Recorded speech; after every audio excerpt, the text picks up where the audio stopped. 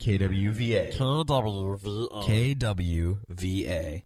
El equipo de softball de los Oregon Ducks perdió ante los Maryland Terrapins 4-0 en el James Sanders Classic. Ambos equipos jugaron buena defensa, pero los Ducks se quedaron cortos y perdieron en casa por primera vez este año.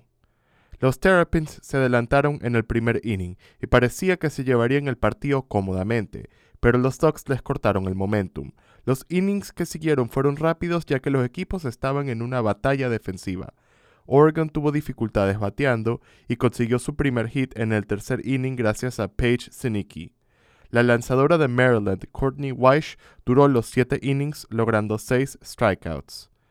En el cuarto inning, la campo corto Sammy Woods hizo un single para los Terrapins con 2 outs y la tercera base Michaela Jones hizo su segundo jonrón del año para doblar la ventaja de Maryland.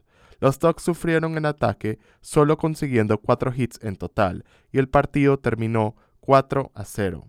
Los Ducks perdieron por primera vez en el James Sanders Classic después de ganar sus primeros 2 partidos. Tienen un récord de 11 victorias y 8 derrotas y juegan mañana otra vez ante los Terrapins. Reportando desde James Sanders Stadium para KWVA 88.1 FM, soy Mario Ponce.